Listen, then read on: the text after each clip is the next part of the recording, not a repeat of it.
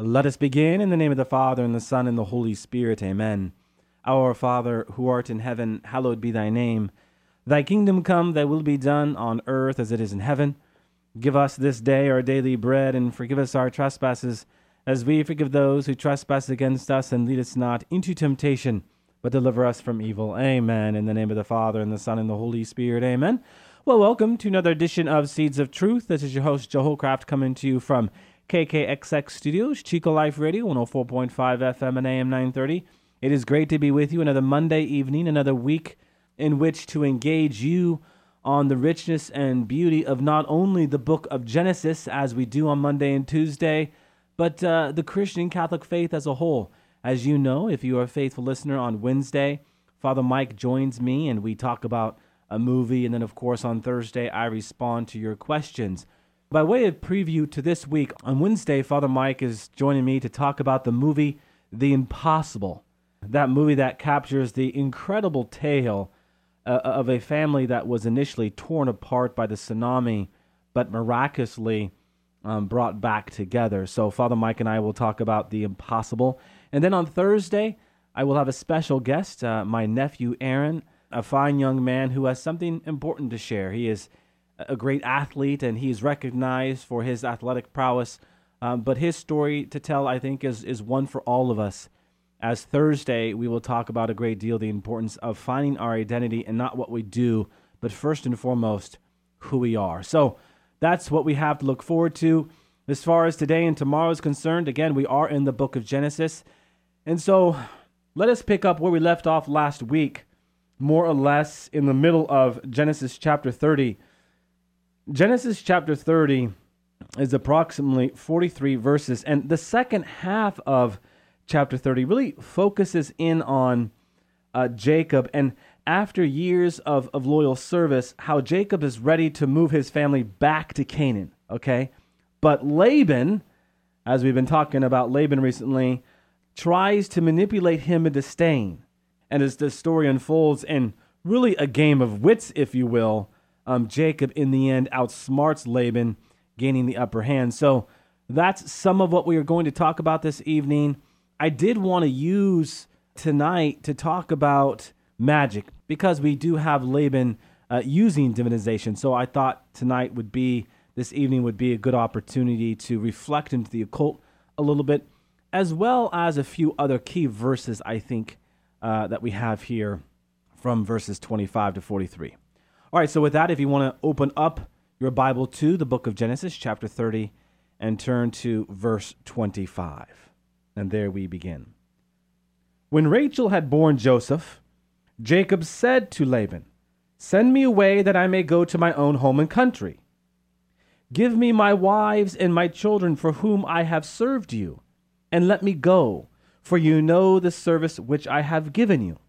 Okay, so remember what we talked about last week as it relates to Jacob's love for Rachel, the beautiful daughter. Verse 27, but Laban said to him, "If you will allow me to say so, I have learned by divinization that the Lord has blessed me because of you. Name your wages, and I will give it." Jacob said to him, "You yourself know how I have served you, and how your cattle have fared with me. For you had little before I came, and it has increased abundantly, and the Lord has blessed you wherever I turned. But now when I shall provide for my own household also?" He said, "What shall I give you?" Jacob said, "You shall not give me anything. If you will do this for me, I will again feed your flock and keep it.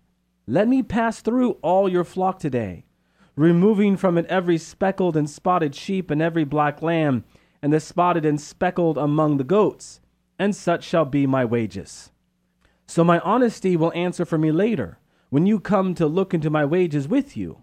Every one that is not speckled and spotted among the goats and black among the lambs, if found with me, shall be counted stolen." Laban said, "Good, let it be as you have said." But that day Laban removed the he-goats that were striped and spotted, and all the she-goats that were speckled and spotted, every one that had white on it, and every lamb that was black, and put them in charge of his sons. And he set a distance of 3 days' journey between himself and Jacob fed the rest of Laban's flock. Then Jacob took fresh rods of poplar and almond and plane, and peeled white streaks in them, exposing the white of the rods. He set the rods which he had peeled in front of the flocks in the runnels, that is, the watering troughs, where the flocks came to drink. And since they bred when they came to drink, the flocks bred in front of the rods, and so the flocks brought forth striped, speckled, and spotted.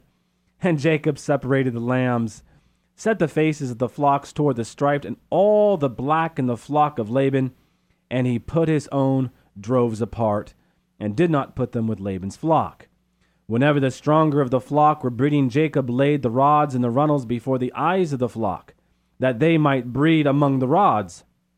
But for the feebler of the flock, he did not lay them there. So the feebler were Laban's, and the stronger Jacob's. Thus the man grew exceedingly rich, and had large flocks, maidservants, and menservants, and camels, and donkeys. All right, so what's going on there in verses 37 to 43, as many commentaries highlight? Ancient herdsmen believed that visual stimuli could affect the offspring of breeding animals. So Jacob resorts to this measure with great success. He has the goats stare at the streaked rods while mating, and has the sheep stare at the dark-colored goats while mating. And ultimately, this brings about the desired results. I found those series of verses fascinating. Anyhow, I want to go back to verse 27. But Laban said to him, "If you will allow me to say so, I have learned by divinization that the Lord has blessed me because of you. Name your wages, and I will give it." So what's this business of divinization? Certainly the church makes a very, very strong, firm stance on the occult, on this business of divinizing the divine, if you will.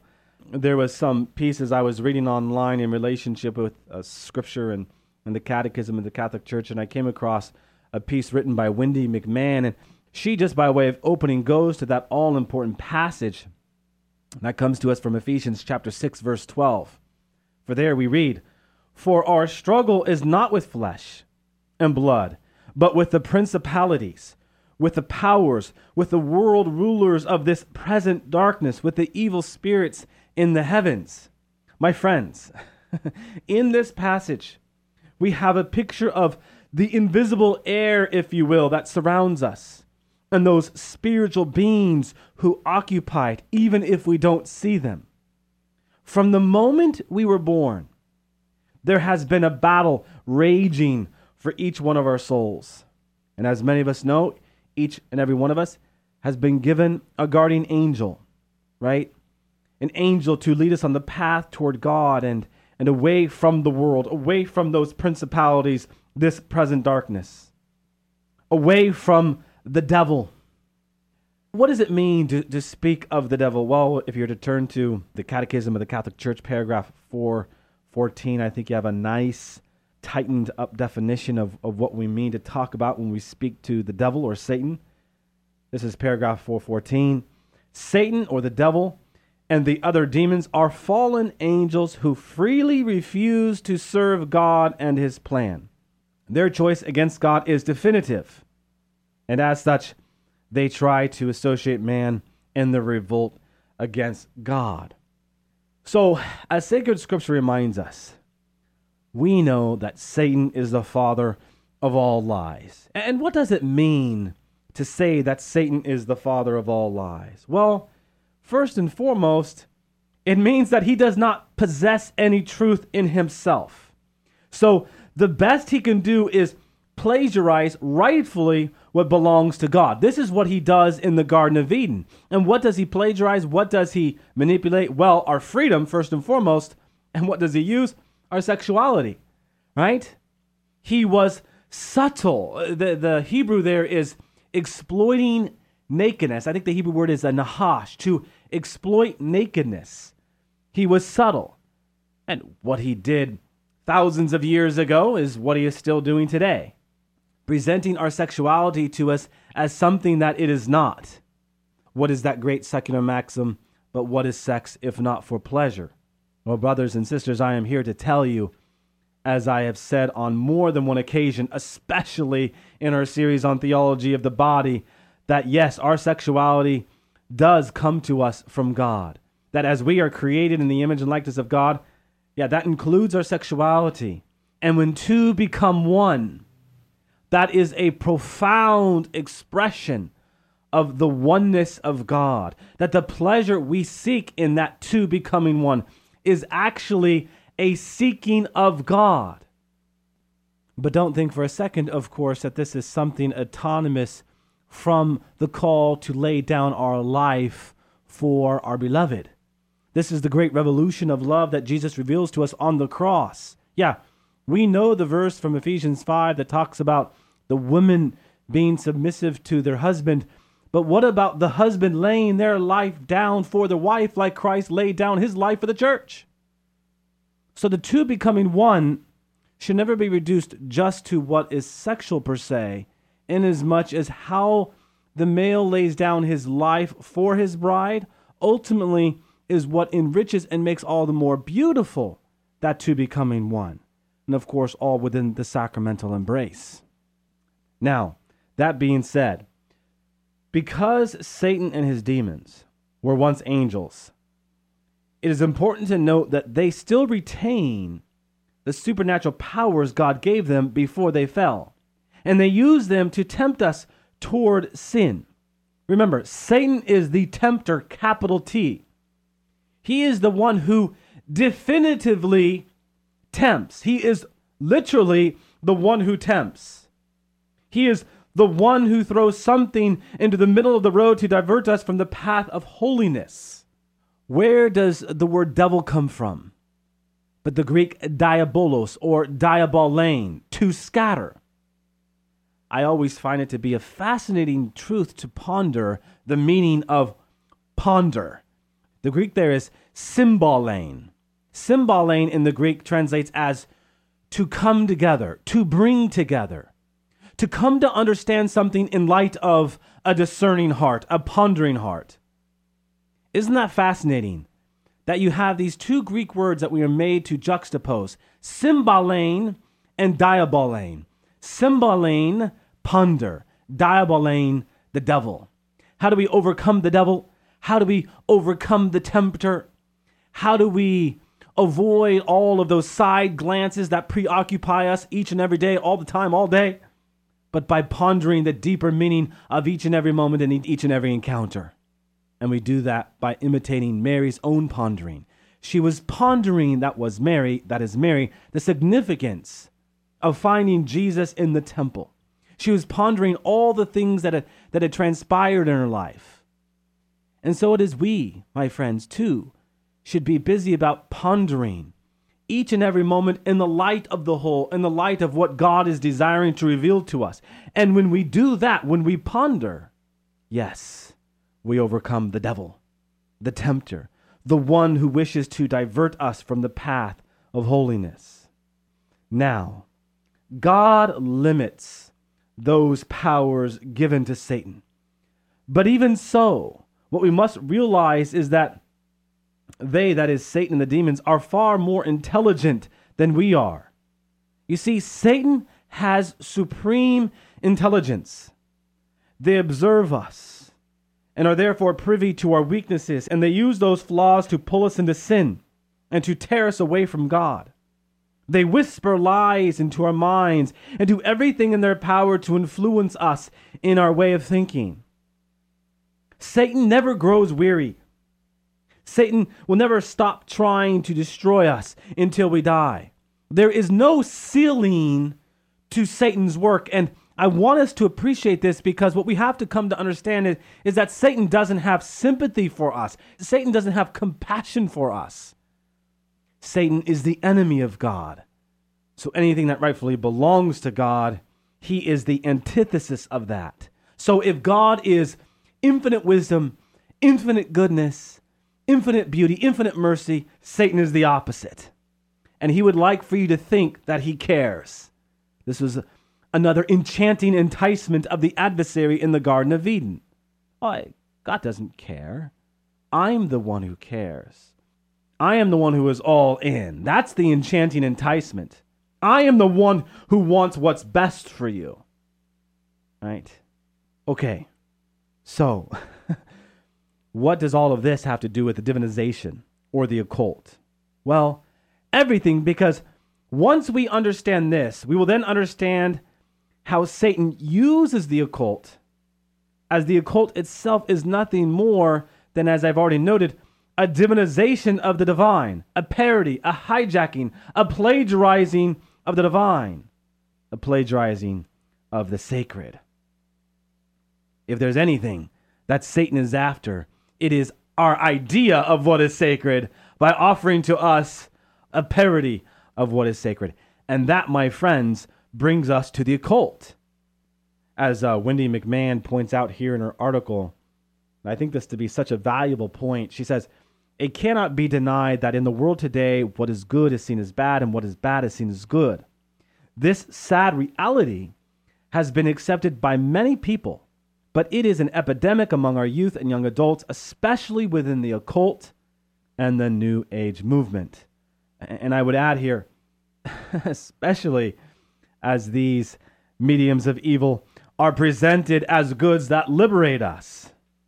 Many people are drawn into the occult because the world makes it so attractive and at once so accessible. If you were to question this, next time you go downtown in your local city, look north, south, east, west, you're probably going to find a shop devoted to tarot cards, Ouija boards, magic, so on and so forth. They're everywhere. They make it accessible because, my dear friends, the culture of death has found its way in many of our cities, if not all of our cities. And if we're going to be honest, it has even infiltrated the Catholic Church. If you were to Google, say, Catholic retreats online, unfortunately, and again, this is a point that Wendy McMahon makes, you will find a long list of pagan and Eastern religious practices taking place at these quote-unquote Catholic retreat centers. What might this include? Well, energy therapies. What else will you find? Training workshops on an eco-spirituality that is more concerned with creation than it is with man. And the list goes on and on and on and on and on. None of these really have anything to do with Catholicism or, for that matter, any authentic Christian spirituality. Yet, tragically so, we find these kinds of things being taught and encouraged at many, far too many retreat centers. It's a tragedy because it gives the laity searching for God a false sense of God, a false sense of security. And in the end, unfortunately, opens them up to false gods and false religions that are totally contrary to divine revelation and sacred scripture, making a mockery of ultimately what is true, good, and beautiful. Brothers and sisters in Christ, Jesus is the one true God. And you are not going to find him in some sort of energy therapy based upon some Eastern religious practice. I had received a question recently, Joe, what is it that makes Eastern religious practices so wrong? Well, I would say that in some of these practices, there is a total focus on I. They are I-centered and not God-centered. If meditation is placed on anything other than Christ himself, it may open a door to the demonic. And this, my friends, is what lies at the heart of it. When Laban is talking about divinization, he's not talking about something that belongs to the one true God. No, he was too focused on the I, the ego, and the ego drama, not on God, the thou, and the theodrama. All right, what else could we say about divinization? Well, and here I want to turn our attention a little bit to Father Amorth, as does Wendy McMahon. There are a great number of New Age practices that we see really every day. These might include dream catchers, crystals, horoscopes. That's the big one, of course. Astrology, numerology, psychics, tarot cards, and again, the list goes on and on. Unfortunately, people do not know the dangers they put themselves in by participating in these occultic practices. And let me define something here. I just used the word occult again. I want to make sure we are clear in our language. The word cult comes from the Latin word cultus, which simply means to worship, to till, but also to worship. Occult is the plagiarizing of true worship. That's what the occult means to the cult. And for some of us, that might not be a big deal, but really, therein lies the distinction. Once you get underneath the meaning of occult and cult, you find the problem between divinization, magic, witchcraft, tarot cards, and all the rest to what it truly means to talk about a cult, how one worships. Right? As Christians, we belong to a cult. It's okay to say that insofar as we belong to the one true worship of God. Right? If you're to go all the way back to the Garden of Eden when he was tilling the soil, the Hebrew there is abodah. Abodah. That is the Hebrew for cultus. Right? He is tilling the garden. He's caring for what has been put before him, this beautiful Garden of Eden. And as such, that is his worship. That is his offering. Okay, so I think a necessary point to make. Oh, by the way, while we're on this language thing, what does the word exorcism mean? You have heard me talk a great deal about the significance of entering into a covenant oath with God, and this is what we do in the sacramental life of the church. Exorcism comes from the Greek exorcia, which literally translates as to oath out. In other words, if one is possessed, they have bound themselves to a curse, and you can only be lifted from that curse if you have been de-oathed, if you will, from that curse by the power of God. Okay? Now, we were talking about these occultic practices, and as we are, what we are made to understand is that the devil uses deception to pull people away from God. One example is people who wear shiny stones around their necks, thinking it is going to transmit some sort of cosmic energy into them, thereby spiritually enhancing their lives. Brothers and sisters, that is deeply problematic. Again, in the Catholic Church, we have many sacramentals, and we have them because they are reminders of who we belong to. Jesus Christ, the one true God. But if we see these sacramentals as less than what they actually are, well, the devil's deception is beginning to work. If we wear and adorn ourselves with signs and symbols that are those that belong to Satan, then we are more than just being duped about what are good Catholic sacramentals. We are now tapping into something that is primordially evil. Primordially evil. What do we read in the book of Exodus, chapter 20, verse 3? You shall have no other gods before me. You shall have no other gods before me. Okay, what about the power of witchcraft? I wanted to speak to one last thing here, and it is this topic of witchcraft. You know, last year, many of us read about witches who gathered around the country to begin a ritualistic attack against President Donald Trump. And I was one among many that said, this is no game. It is an essential point to highlight that witchcraft is very real and a very powerful form of black magic. Witches are real. Father Gabriel Amorth, the very popular exorcist, he's written a number of books, he's a real authority on exorcism, said this: just as Christ gave his apostles and their followers specific powers for the good of the body and the soul, so Satan gives specific powers to his followers for the destruction of the body and the soul. That's Father Amorth. So we can, I think, see then that witchcraft is a much darker form of the occult that I was just speaking to. It is real, my friends, and it can cause great harm and even death to the innocent who are attacked by it. Father Amorth has highlighted a number of other aspects to the occult. Satanism is at the top. What is Satanism? Satanism is the worship of Satan, and really it is one of the most powerful forms of witchcraft. Satanists perform rituals and black masses in mockery of the Catholic Church, in mockery of the Eucharist. We also know that there is something called voodoo and Santeria, which are a mix of Catholicism and African magic. Again, We witness a mockery of the Catholic faith and its practices. Many of us are familiar with Wicca. Wiccans do not believe in the devil, but they focus on the earth and the goddess worship. So while not a worship of Satan per se, certainly an occult that takes up a false god. And in saying that, it doesn't mean that Wicca is any less dangerous, because they are still calling on evil spirits to do their bidding, whether they acknowledge that or not. So in the end, my friends, what we were made to see is that this is something real, that is divinization, that is magic, that is the occult, that is the New Age, and we have to be aware of it. My intention this evening was to make us more aware of the reality that is the occult, because it is that important to us. Now I'm looking up at the clock and we are out of time.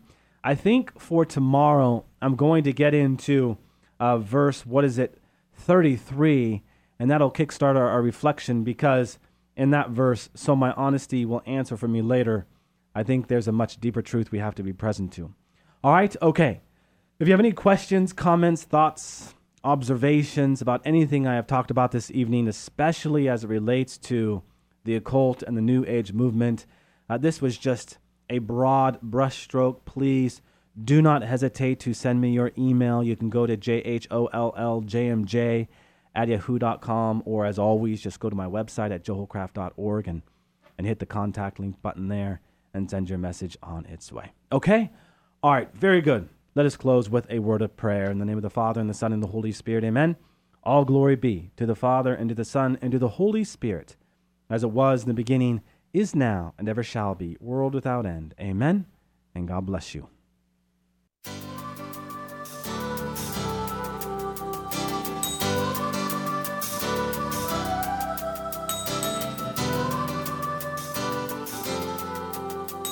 Thanks for listening to Seeds of Truth, heard every evening, Monday through Friday at 5:30 here on KKXX. If you'd like to hear this program or find out how you can help support Seeds of Truth, the website is joeholcraft.org.